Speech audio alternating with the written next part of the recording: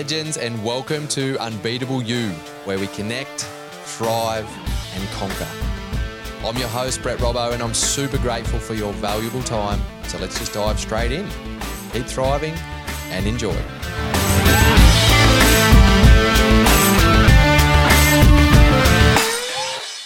Cooper Chapman, you bloody legend.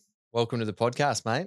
Mate, thank you for having me. It's great to be back here in Studio 6. Second time in a couple of days. Crazy. Different podcast recording. Mate, what are you grateful for today? What am I grateful for today? Grateful for a new mindset. I've had a bit of a slump. Not a slump, but I've been in a bit of an interesting place the last couple of weeks, overwhelmed with quite a lot of work, whereas this week I'm trying to really strategize and be clear on what I want to achieve this week. So it's Monday morning while we're recording right now. And yeah, I'm grateful for that shift in mindset this week. Beautiful. I love it.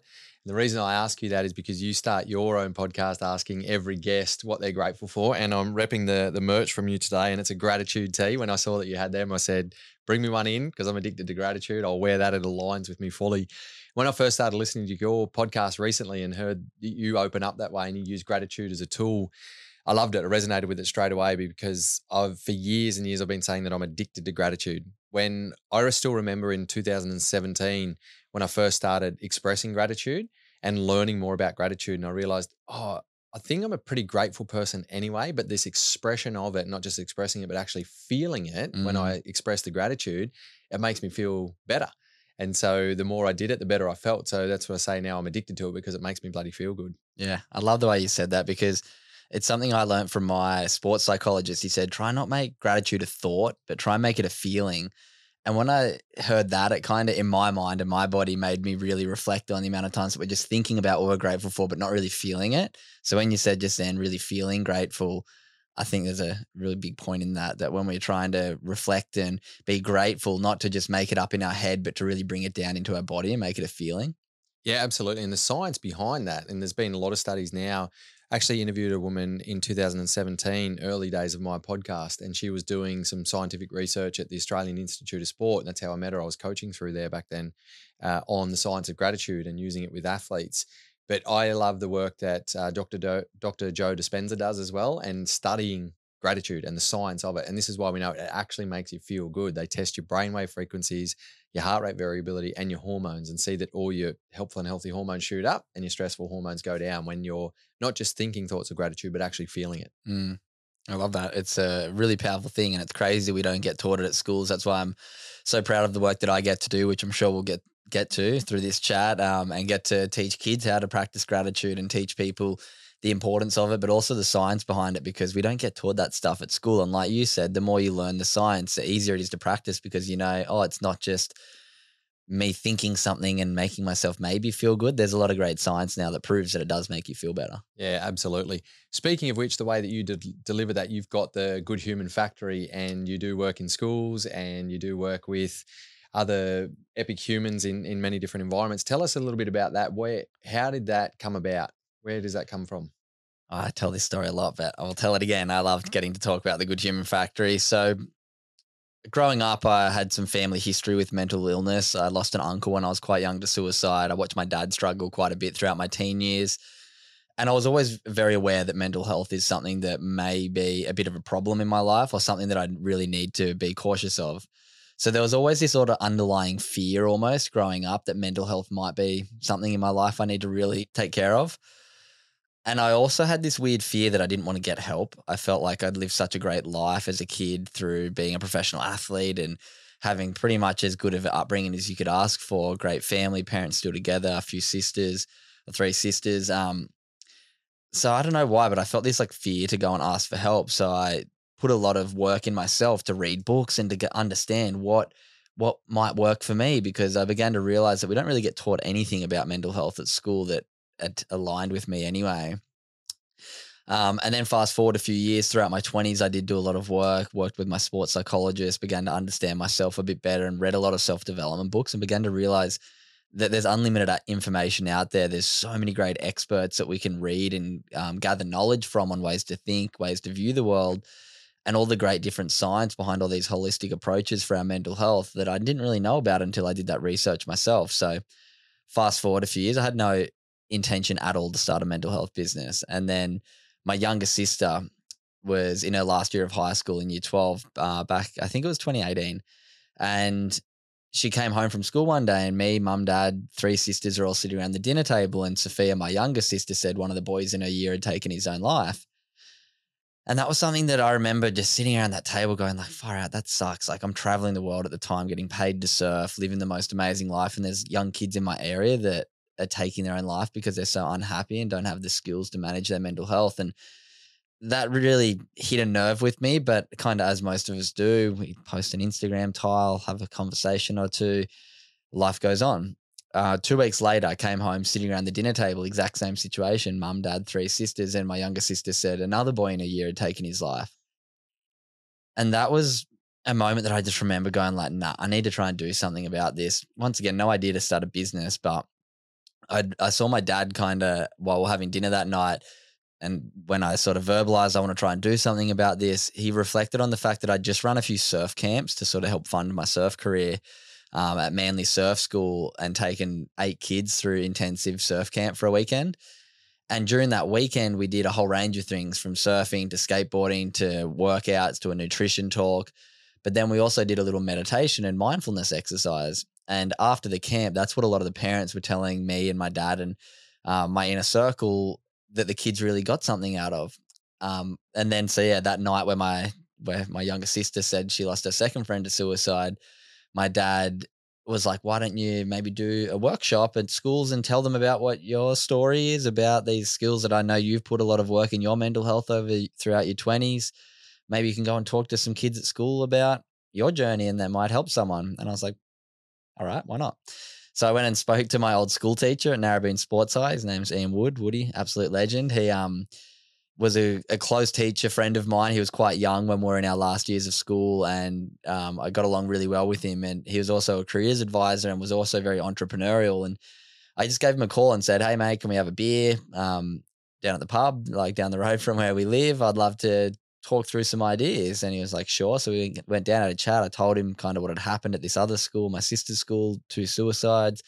And he's like, mate, there's a big need, obviously, for this, for young people to come in and inspire kids to talk and think about mental health a bit differently.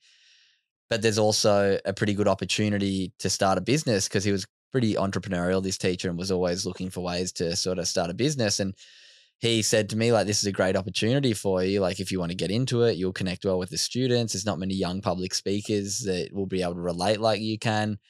If you come into our school and you give us a presentation, I'll give you some feedback. And that was 3 years ago now. And in the last 3 years, I've spoken to 30,000 students. I've spoken to thousands of corporates and had 500,000 podcast downloads. And yeah, it's been crazy juggling that with my surf career, the first sort of 2 years of it. And then the last year, I've taken a bit of a step back from surfing and really focused my energy on, the good human factor. And it's been a wild ride.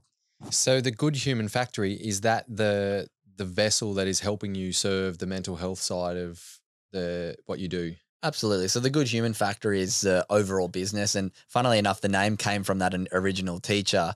We're sitting there talking about it and I was like, what should I call it? And he's like, oh, you're a good human for wanting to do this. And I was like, oh, thanks. I appreciate that. And he was like, why don't you call it like the Good Human Factory? Kids come, they come to your workshop like a factory and then they leave and they're a bit better. And I was like, oh, yeah, cool. We'll call it the Good Human Factory. And it just stuck.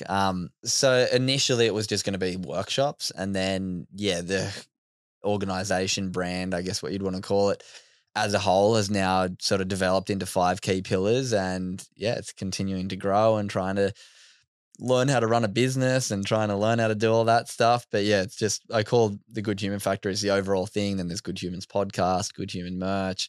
But the whole thing, the whole vision of the whole business is just to connect curious minds with simple mental health strategies. Connect curious minds with simple mental health strategies. Simple, powerful. What are the 5 key pillars? So there's the workshops, number 1. I think that's always going to be something that I'm truly passionate about. Getting to stand up in front of young people, in front of corporates and share my story has been a privilege for the last couple of years. A lot of imposter syndromes come with it, but the feedback I've now gathered from thousands and tens of thousands of people is that the workshop I'm offering is having a great impact. So that's been a big one. So workshops is number one, podcast is number two. Good Humans podcast has been around for the last 2 years now. About to hit guest episode 100, which has been really cool. Over 500,000 downloads. It's been, epic to just have incredible conversations with people and learn from them. And once again, by listening to other people's stories who are experts in their fields, we can connect curious minds with simple strategies. Third one is the merchandise that I do. Just trying to have products that have a bit more of a purpose than just buying a shirt. It's like, I'm going to buy something that connects me to a message that I believe in, but also is going to make me feel good when I look in the mirror and I see gratitude written on my chest. It's a little reminder to practice gratitude. When I see on my chest, be kind to your mind. It's that little subtle reminder we need. So I created a merch range, which is really high quality stuff that I'd be happy to wear out as a bit of a nice sort of fashion statement, but also it have that really powerful underlying mental health message. I didn't want to go the whole, I don't want to talk about on any of the other mental health organizations, but I didn't want to go down this real like mental health, like branding thing. I wanted it to be like kind of cool with subtle messaging. So merchandise is pillar 3. Pillar 4 is the 1% community, like I guess community. So the 1% community is every morning I send a guided meditation on an Instagram group chat, and every night I send 3 things I'm grateful for. That's been going on for 650 days now, almost 2 years. There's 9 Instagram group chats, completely free. The reason why I did that was to create accountability groups for people. We're 800% more likely to maintain a new habit if we have an accountability group. So I was like, I need the accountability to give 1% of my day to my mental health. 1% of a 24-hour day is 14 minutes. So the guys of the 1% club is 10 minutes meditation, 4 minutes gratitude. We've given 1% of our day to our mental health. So the community is completely free. It was just something I wanted to do so that the Good Human Factory isn't just workshops and purchasing and listening to our podcast. As a place that you can really get a bit of help on your journey. That's a free resource for anyone. So if you want to join, just send out the Good Human Factory a DM on Instagram saying I want to join the club. That's pillar 4. And then pillar 5 is kind of, I guess I put under pillar 4 as well, our ambassadors, just more of the community of people that help us trying to spread the message. And then pillar 5, I guess, is events. I'm just building right now some different key events, from mindful morning activations to a retreat we're throwing in Bali a little bit later in the year. So there's a lot of things that I'm juggling all by myself at the moment. I'm just about to bring a business partner on. I'm in talks at the moment. I've got a girl that does a day a week with me, helping out a little bit. But 90% of stuff is just me trying to work it out and move forward in the right direction. It sounds very purpose-driven. I want to dig into a few different things. First of all, I'd love to know, when you do your presentations and your workshops with, whether it's school kids or corporate or whoever it is, what are the key things that you're focusing on there when you're talking about mental health? Like, obviously gratitude is a pillar that you teach and you speak about. What else are you expressing in those workshops to help support people with tools and strategies to support their mental health? Yeah, so obviously I'm not a psychologist, so I don't want to go in there and be the person who comes to talk about anxiety, depression, suicide. I really think mental health has 2 sides of the coin. There's mental illness and then there's mental health. Mental illness is something that 20% of us statistically will be diagnosed with here in Australia.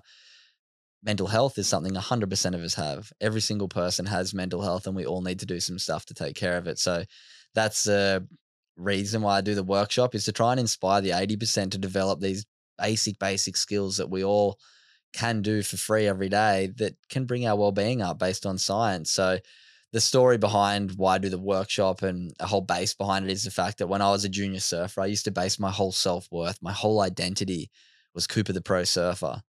And when my results started to decline, my mental health started to decline, which was very difficult once I went from one of the top juniors to sort of middle of the pack on the international qualifying tour. And that made my mental health struggle. But my sports psych said something to me when I was about 20 that really stuck with me. He said, I want you to stop basing your self-worth and your identity on your surf career and your achievements. And I want you to start basing it on how well you can live to your values. And when he said that to me, it sort of unlocked a whole new way of thinking about my own life, my own world. And I began to try and find what my values are. So that's what the workshop is, explaining that story and then going through the 5 key values with some simple stories, some exercises that go with them. So the 5 values are, the first one's responsibility. We need to take responsibility, build, for one, the awareness that we have a choice, whether we want to be the victim or the hero of our story. and then taking action, taking responsibility. All right, I do need to do a couple things weekly, daily to improve my well-being. So step one's responsibility. Step two is gratitude, something we should all have in our life, whether it be writing 3 things down each night. It can be as simple as when you brush your teeth, just thinking in your head, what are 3 things that went well today? So gratitude, big one. Empathy is my third one, just letting people know the importance that we need to be able to listen to people, respect other people's feelings and emotions, and really drop judgment. The world we're living in is so full of judgment. And we can all be a bit more empathetic. Fourth one's mindfulness. Meditation, something I've really tried to add into my life daily and see profound benefits. You look up anywhere online, beneficial things for your mental health, and meditation is quite generally in the top 1, 2, or 3 things. So mindfulness, encouraging people just to be able to be present, develop the skills to be present. And the last value is kindness. It's something that I've done a lot of study in the area now, and it baffles me that we're not taught the science behind kindness at school. So I'm the one who's lucky enough to go and talk to kids about the science behind kindness. And yeah, they're the 5 values. It ties into a nice, neat little 1-hour interactive keynote. And yeah, it's been really cool to get to share it and develop it and get better at it and shift and adapt. And yeah. I want to come back to a couple of things, but whilst it's on my mind with the kindness, do you know Kath Cashel and the Kindness Factory? I haven't read that yet, but I have seen Ben Crow post something about it recently. I need to grab that. Yeah, you need to get her on your podcast. She's an epic, like beyond good human. She's amazing. I'm good friends with her. I've had her on a few times, so I'll connect you guys because please do. Yeah, talk about kindness and the ripple effect. It'll enhance everything that you're already doing. So it's definitely a valuable value that you've got there. Something that you said there too was around what your sports psych said to you as a 20-year-old is what a lot of people don't hear even up until they're 40, 50, or sometimes people it will slip by. I still experience, I'm not surprised by it, or used to be, but it's just the way the society is. How many people go through their lives without actually realizing that they connect their identity to what they do, and they have a disconnect to who they really are. Mm-hmm. And that understanding of who we really are is that alignment of our key and core values within ourselves, and also understanding how we operate at a deeper level. When you step into these environments, let's say we'll put schools aside, but into corporate environments. So when you're working with adults, is it a higher percentage of people that aren't connected to values that you find you get that kind of feedback from people that are more connected, their identity is more connected to what they do as opposed to who they are, like what you were as a surfer in your 20s? I think, like you said, a lot of people don't get explained that ever. And it's like that message is just the biggest mindset shift. But I think a lot of kids are maybe unaware of it at that age. That's why I love getting to share it with kids, because there'll be a handful in the room who will be like, oh, yeah, when I start thinking like that, I don't need to.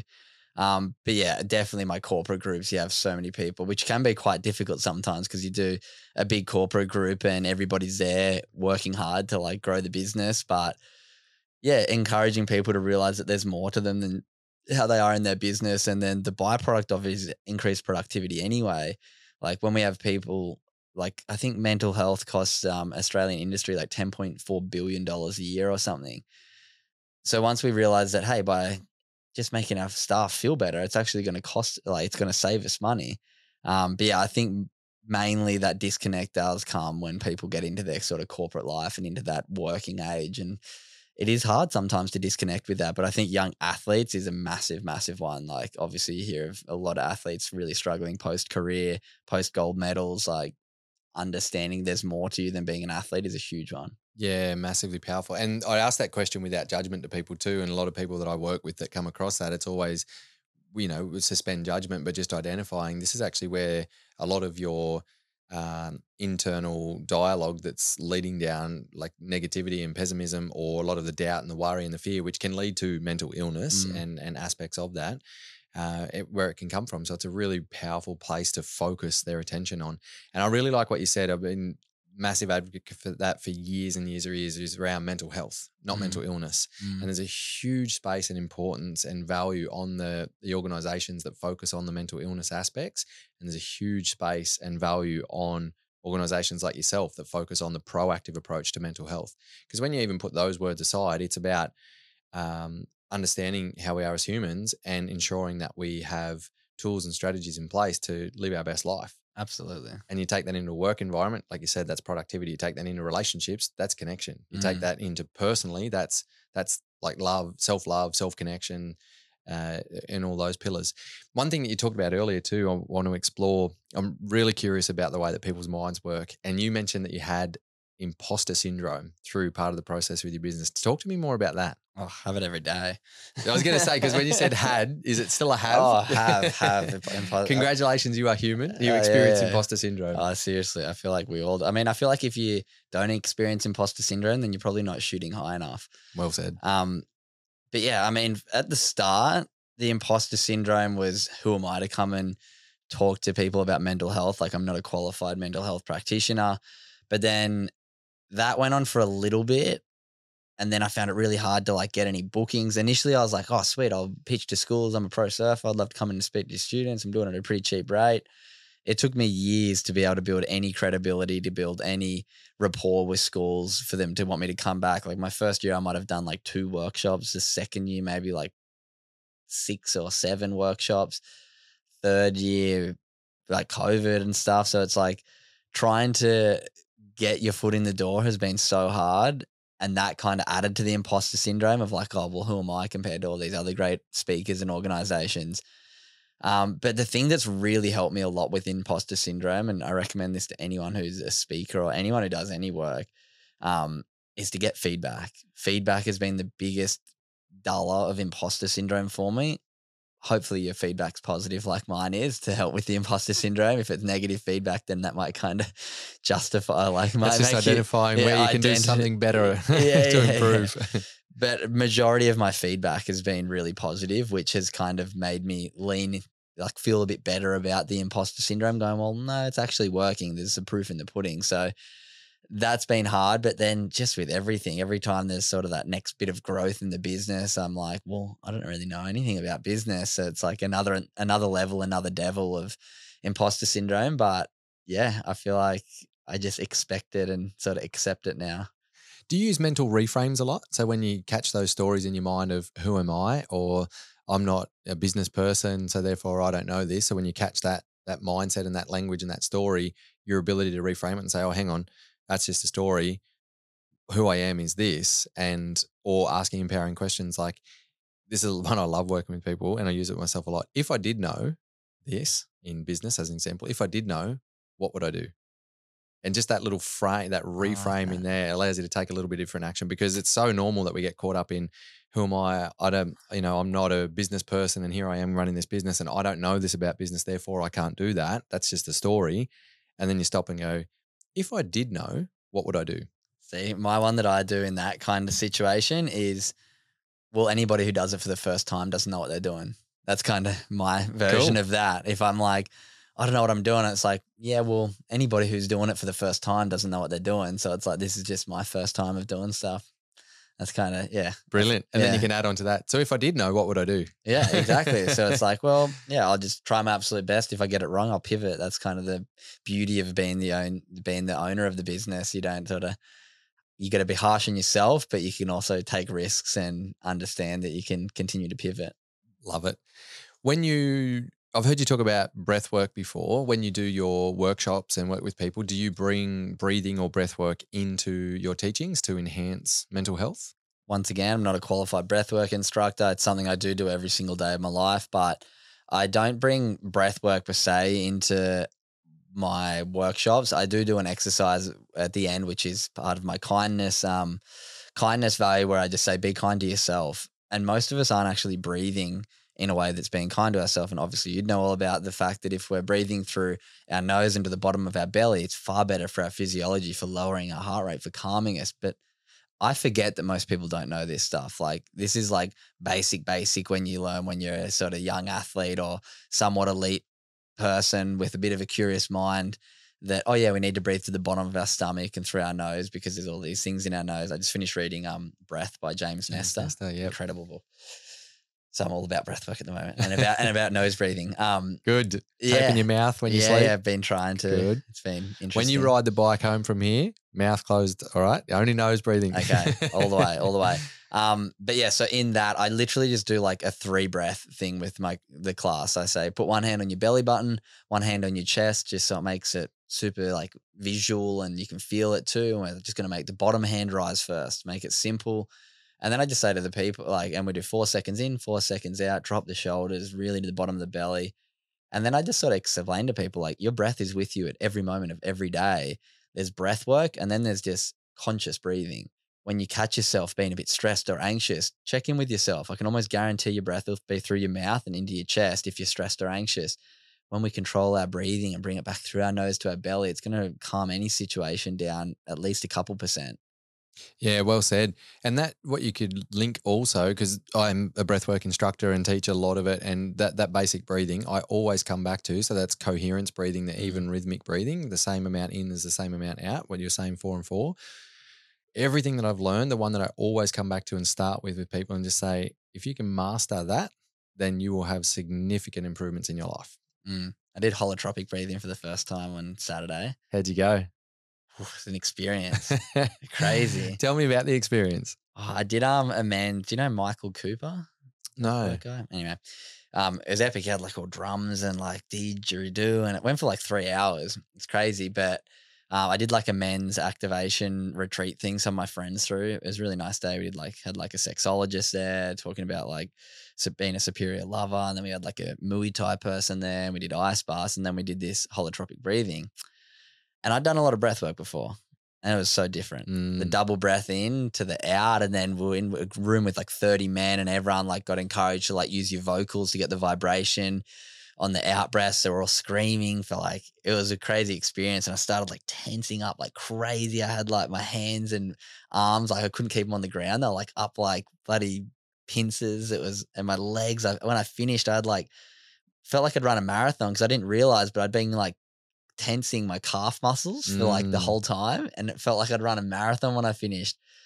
But from a experience point of view, it was crazy. Like went in and out of like consciousness throughout the breathing so many times where I was just like, whoa, wait, I'm meant to be holding my breath now. And yeah, it was really relaxing getting to sort of like scream out. I'm a pretty timid person. I'm very like, have like no dial at all for anger. I just do not see the point of it. But it was nice to sort of have that release for a second, even though just to give yourself permission for that. And yeah, it was like I got boiling hot for a while, then I got freezing cold. I've finished in like a puddle of sweat. Like it was just a crazy experience, but it was something that, yeah, I really enjoyed. It was nice to like push to that limit of something different. And what you're saying there too, the way that we hold emotions, like emotions are the language of our body, thoughts are the language of our mind. So that breath work, holotropic, rebirthing, all of the different kinds allow us to process emotions in a healthy kind of way. And the tensing up, every time I do the longer breathwork sessions, I always get that like a little velociraptor type arms and just the change in physiology. But hearing you talk about that, so when, you know, anger not being a thing, but that expression, it's like that's a healthy expression. It doesn't even have to be anger. It's just like emotion. The word energy is, emotion is energy in motion. So it's just creating that motion as well. Yeah, really cool. So back to what you're talking about there, what I was going to say is using the breath can be in the mindset part as well, because one big thing we know about a busy mind and even with mental health and anxiety, if we're looking at the mental illness side of things, but not full anxiety, but even just anxiousness, like we all experience anxiousness, it's this overthinking type behavior and thinking that we're not going to achieve something or thinking that we're not going to get through the day or just completely overthinking and over strategizing. This can actually put us into like a mindset of doubt and worry and fear into our amygdala and our fear-based mindset. So then the breathing can actually, just even that coherence breathing just brings us back to kind of a midline and taking us from that reactive, emotionally reactive, irrational part of our mind into our rational, logical thinking part of our mind, and allowing us then to actually interact and respond as opposed to react. So the way that what you're using it is covering a few of those pillars, like definitely being kind to yourself, but also in that mindset piece. Yeah, it's just, it relates really under the mindfulness. And then in mindfulness, before I talk about kindness, I do another exercise where I go, we're just going to connect with our senses. We're going to connect with 3 of them. We're going to connect with what we can see, what we can hear, and what we can feel to get us out of our thought pattern and into our body, because our senses are only in the present moment. So the more we can connect with them, the more we get out of our head into our body. See, I do what can I see for 10 seconds? What can I hear for 10 seconds? What can I feel for 10 seconds? And same kind of thing. It gets us out of this thought pattern and back into our body. And once we bring consciousness to our breath, it's all these things kind of just trying to bring our mind back, but in a way that isn't just meditation like most of us know. And you mentioned there before that it was a bit of a fear around a potential mental illness line for you based on family members. Have you experienced mental health challenges or any mental illness? Definitely nothing diagnosed. It's something that, yeah, I feel like I've been pretty lucky. Multiple reasons why. I think that fear that I had throughout my late teen years allowed me to seek other avenues, because we just don't get taught stuff at school. We don't get taught that there's all these other ways that we can take care of our mental health rather than just going the pharmaceutical and the sort of prescription route. So I call myself lucky because of the fear that I had. I had this fear that I didn't want to ask for help, and it was because I felt guilty that I was living this amazing life, traveling professionally, surfing, and then when my results declined, I was like, I'm just going to go and see a psychologist because I can't win a heat. Like, no, I need to bring my baseline mental health up. Like, what can I do? And that's when I started reading different books. Like one like Grit by Angela Duckworth was one of the first ones I read. And I was like, oh, wait, there's all these different ways that I can think about my resilience than just, oh, wait, I'm struggling, like go and get help, which is kind of the general prescription. It's like, well, why am I struggling? It's like, oh, because I don't have much purpose in my life. Oh, because I'm not sleeping right. Oh, because I'm not eating well. Oh, because my exercise isn't really up to the point. Once we realize that we need to have all these different domains in our life right, and that's what I began to realize through reading all these different great books, that there's so many great things that we can do. But yeah, once again, we just don't get taught it at school. We don't get taught it in the media, because most of these things, nobody's making a profit off. They're not product based or really service based. There's obviously breath work that you can go and do, but most of this stuff that I talk about, gratitude, mindfulness, kindness, empathy, these are all things that are free, but you have to take responsibility and go and do them. And that's what most people's barrier to entry is. Do you find after you've worked with organizations, whether it's schools or corporate, that once you teach them and implement these pillars and these values, do they maintain them? Do you know? Do you do follow-ups with them to see if they maintain regular gratitude practices, for example, and they maintain regular mindfulness practices? I don't do follow-up beyond kind of directly after the workshop. It's something I need to probably look at doing. But the way I see it is, my workshop I find is a way just to spark inspiration. That's what I want to do. I'm not like the guy. domino. Exactly. That's and it's the domino. exposure to it. It's like when I was 16 or when I was 15 sitting in school, it might not be after this workshop that they go and practice gratitude, but the next time they hear it, they might go, oh yeah, I've heard about that before. And you just don't know who's ready to hear it, the timing, like the amount of times that I go and do a workshop and the kids who you think like aren't listening are the ones who come up to you after and got so much out of it. So I don't do any follow-ups. I probably should look at doing that, but I see myself as kind of that little spark of like, oh yeah, I need to take responsibility myself. Like, I don't want to be the guy that's back there a month later having to check in on people. It's like, no, I want you to realize that you have to do it yourself. This is what it's all about. Yeah, cool. No, that makes sense. Little shift of gears to more about you. 28 and sober. Yeah. 1 year. You just had 12 months, just celebrated it fully sober. Tell us a bit about that journey, why you did that and what you learned from it. Yeah, 12 months without alcohol was a bit of a journey. It was And aren't you part owner in an alcoholic beverage company? Yeah, I signed a deal with them about a month before I went sober. They do you do non-alcoholic, we do non-alc right? as well. So We do well done. non-alcoholic seltzer too. Yeah, Gravity Seltzer. Shout out, go check it out.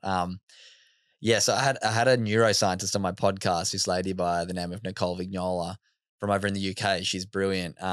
And we just had a good chat, spoke about her story, spoke about obviously a lot of things to do with the brain, how a bunch of things affect the brain from sleep to exercise. And then we spoke about drugs and alcohol. And when she spoke about alcohol, I was just like, so basically everything, like every alcohol is bad for us. And she's like, yeah. And I was like, and wait, we don't really get taught any of this as well at school or really in the media, because obviously all the money for a lot of the media comes from alcohol companies. So they're not going to badmouth it. So I was just listening. I was like, you know what? I now know a bit more information about alcohol being bad for you. Like, I'm doing this podcast and I'm doing this thing where I'm trying to encourage people to make healthier choices. I will take a year off. And that was like 2 weeks before my 28th birthday. So 28 and sober, the idea came from well, I've been drinking alcohol legally from 18 to 28, 10 years on. Surely I can give myself a year off now. So it's kind of 10 years on, 1 year off was the concept. And just finished 12 months, didn't have a drop, and yeah, feeling pretty good for it. It's been nice to know that I can do it. I did a podcast episode about it each week. Got a really good response that it inspired a lot of other people to follow suit and take up a month or 2 months or just have a different perspective on alcohol and just educate a bit more around it. And yeah, it's been a crazy year and done now. But You went to some DJ events and you still went out a few times and didn't drink. How were your experiences there when that was kind of your life, where you go into events where you would normally drink but then going to them and being sober? oh, they were different. It was definitely a really good time. Like, what did I do? I went in Sydney. I went and saw Rufus twice, like their big Sydney show, and a private boat party with them. And then went down to Melbourne for Fishers Festival, which was epic.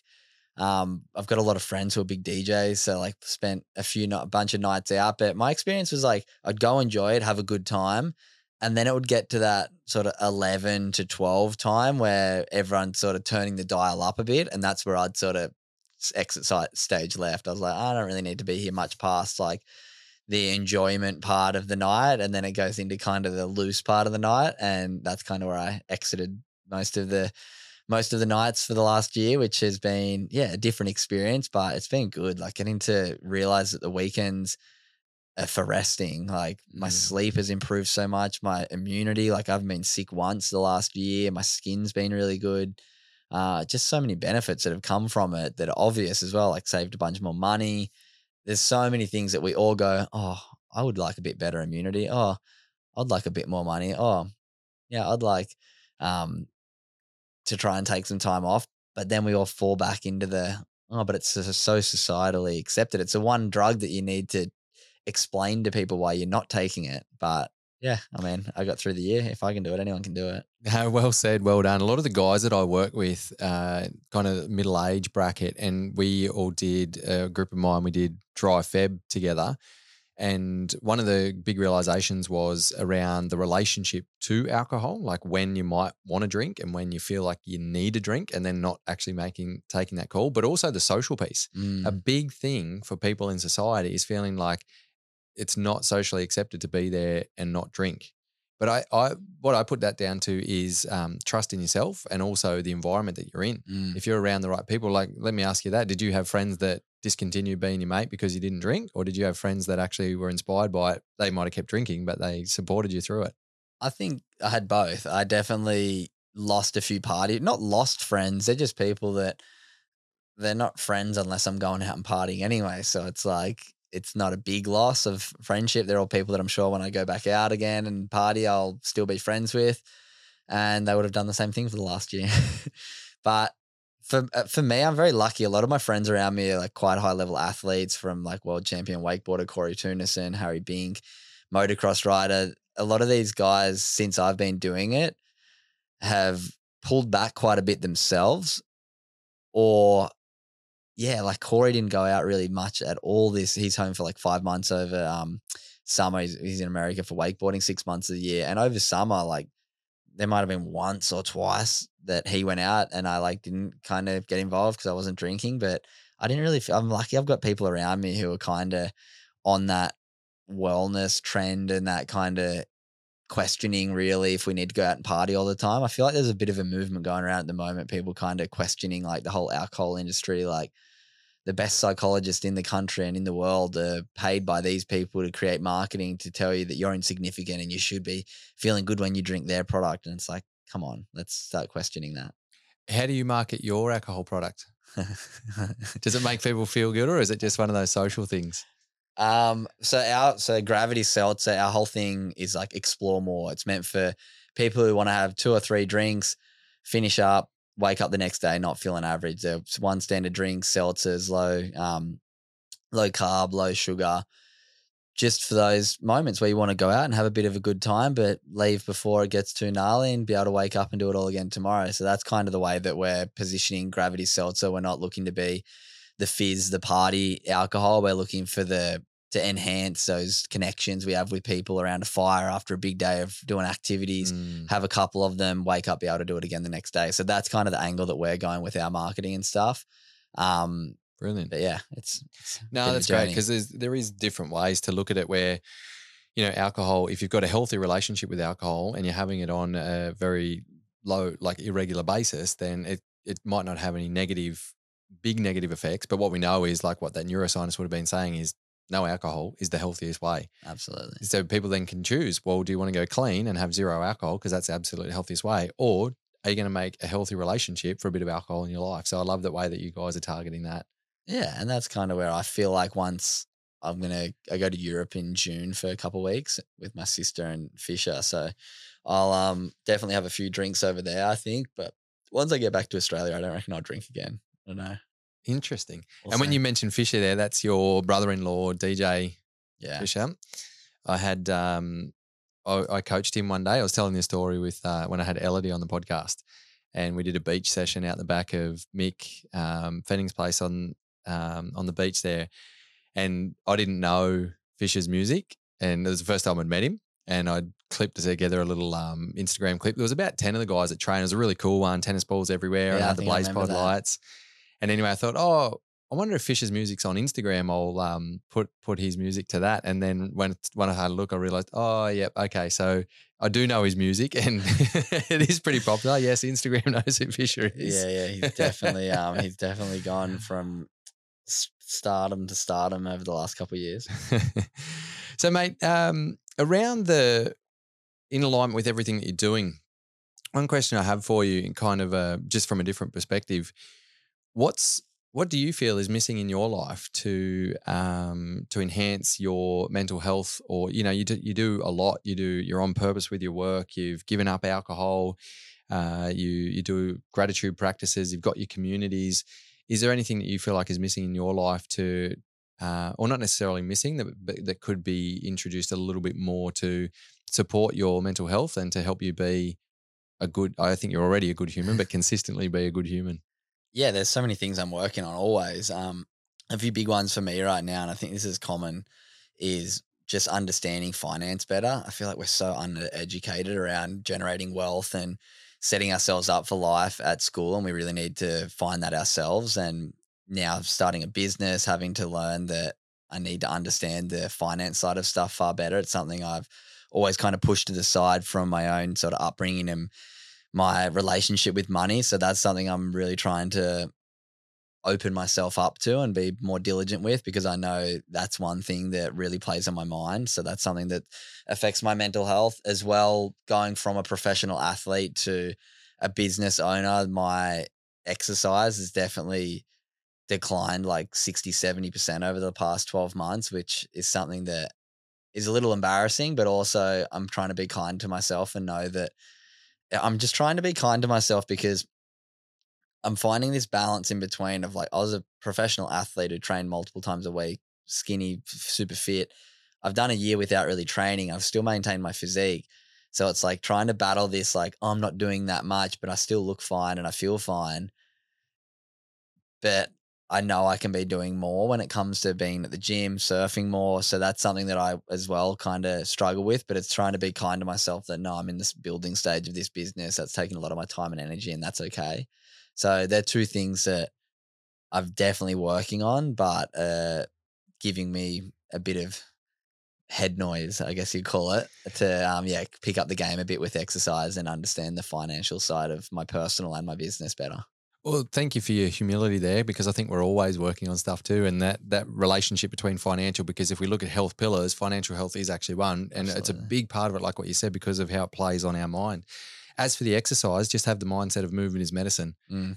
I've worked with so many professional athletes. My wife was training for the Olympics. And when you go from being an athlete to not, and then the difference between the training you have to do to be an athlete compared to the exercise and the movement that we do to be healthy and optimal, very different. Exactly. Very different. And that's what I'm learning. Like, I'm actually like, I still like close my rings on my watch like each day that's at like 1,000 cows. So I'm like, I'm still keeping up with probably more than than my age and weight or whatever should be. But because I know how much I can do, it's trying to like bridge that gap of, feeling like I should be doing more because I know what I'm capable of. So it's trying to be kind with that, but and being realistic learning. too Yeah. of, you're in the building phase.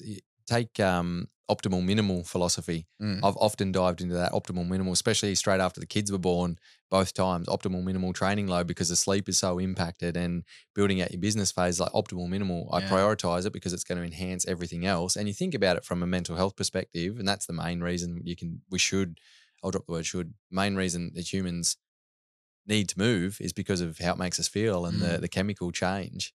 Well, and then there's studies that have just come out from the University of South Australia that show exercise is more, I think it's 1.5 times more effective for mental illness than seeing a psychologist or prescription medication too. So it's like there's a lot of science out there, and yeah, that's why I know it's important to make sure that I'm doing exercise. And don't get me wrong, I still am maintaining exercise, but it's trying to come to terms with the fact that I'm not being an athlete anymore. Yeah, big difference. Yeah. Big difference. So, mate, as we wrap up, in alignment with the unbeatable philosophies, I was kind of telling you a little bit about it off air, and the unbeatable philosophies is around this belief that we can live an unbeatable life. We're not immune to life's challenges and life's adversities, some of them which might trigger mental illness or mental health challenges.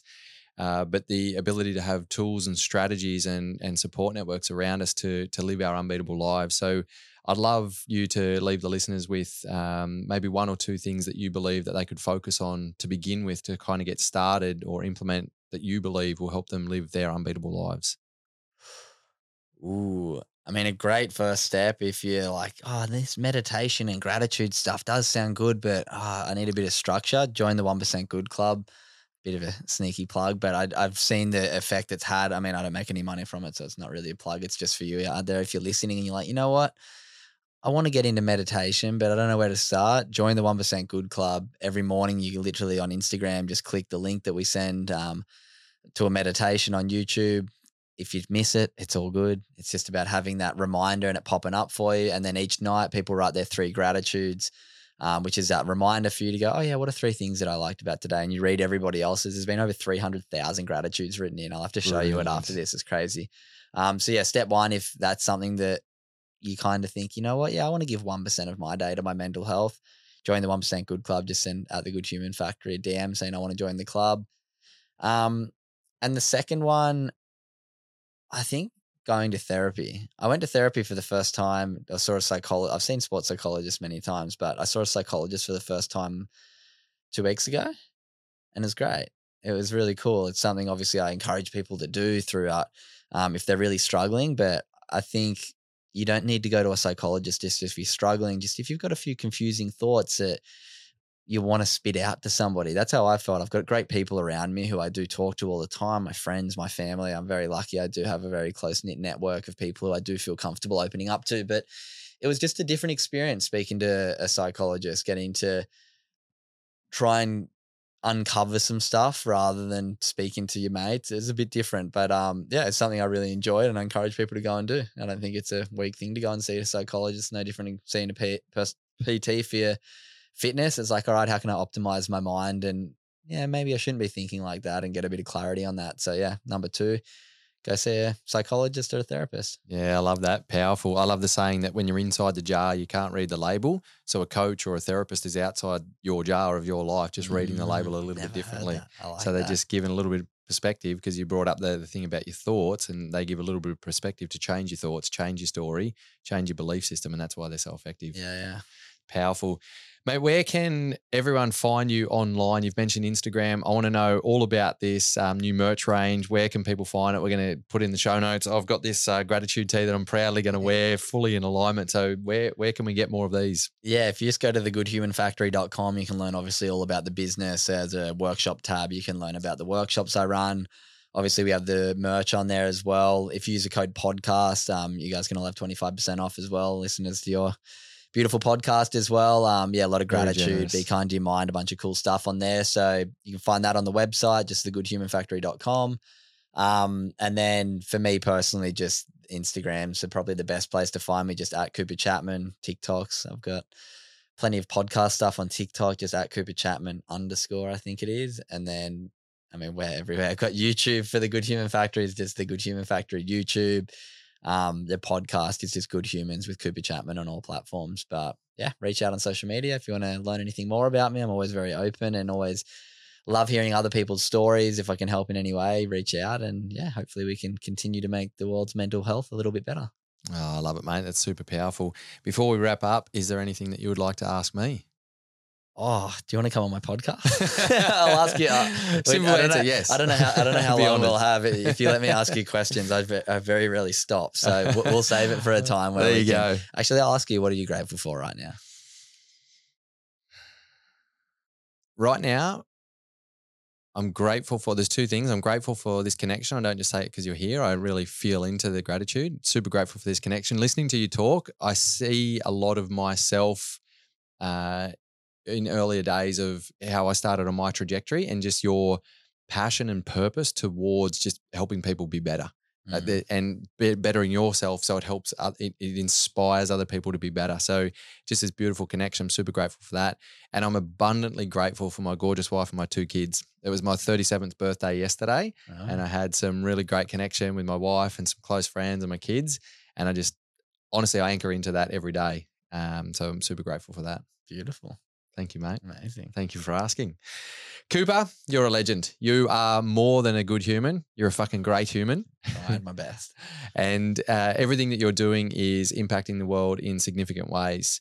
I'm super inspired by you, and I know that many people who are watching and listening to this will be super inspired by you. So I would say keep overcoming that imposter syndrome. Keep doing what you're doing from that place of passion and purpose, because it's really making a big difference in the world. Keep shining your impactful and abundant light to the world, my man. Mate, thank you so much for having me on your podcast. It's been a pleasure. There you go. Another empowering episode, and thanks again for tuning in. Make sure you check out the show notes for any extra links or information that we spoke about in this episode. Don't forget, you can now catch the Unbeatable You podcast on the YouTube channel, Brett Robbo Coach.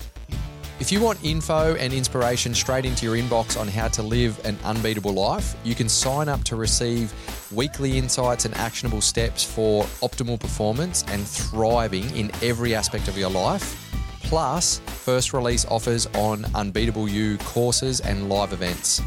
Don't worry, there's no spam, just short, punchy, value-giving emails straight to you. Simply go to brettrobbo.com/community. If you find value in this podcast, don't forget to share it around with your mates and subscribe, rate, and review. It really supports the podcast mission massively. If you want to reach out to me personally, you can connect with me at Brett Robbo Coach on social media, and that's where you can let me know who you want to hear on the show. Keep thriving, legends, and as always, remember, if not you, then who? If not now, then when? This is your opportunity to live your unbeatable life.